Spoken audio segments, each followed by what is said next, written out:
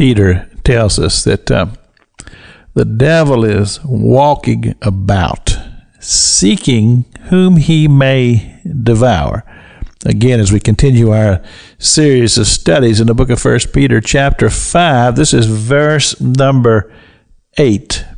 He says, "Be sober, because your adversary, the devil, is walking about seeking whom he may devour." It's like this. You've seen the scene before on television where there's a mother and she has a small child with her. And she goes up to the counter to make a purchase. And she's talking to the clerk, and she's distracted for a moment. And then she turns around, and where's the child? Well, what's happened is somebody has come and said to the child, "Would you like some candy or maybe a toy?" And the child, of course, is brought into the whole realm of discovery because this is appealing to the child. And then the person says, "Well, look, I have more." And then the child follows this predator. And you've seen it. And, of course, our hearts are broken over such a thing.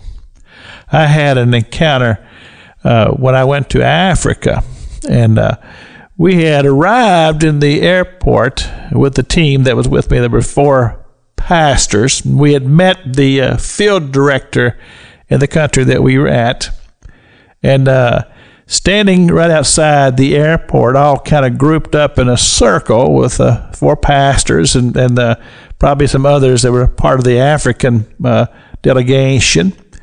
And, of course, the field director, and they were all engaged in conversation about what was to be laid out and where we were to go and the different things. So I'm standing, and I'm right on the outside of the group. And this man approaches me, and he has on some type of a uniform. He looked very official.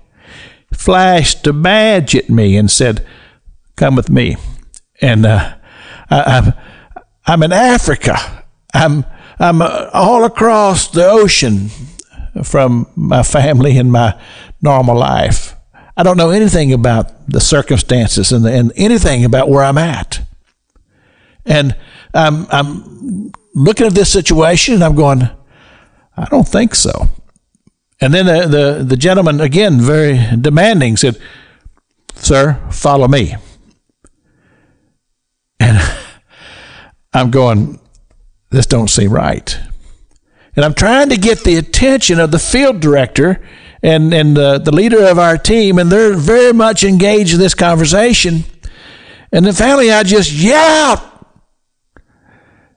And they turned around and looked at me. And I said, and I kind of pointed to this guy, and our field director, he just said, "Get out of here." And the guy just left. Well, see, he knew, but I didn't know. And I've often wondered, what would have happened if I had obeyed that man and followed him? We don't know. But it could have been very disastrous. And this is exactly what Peter is talking about. He's walking about looking for the vulnerable.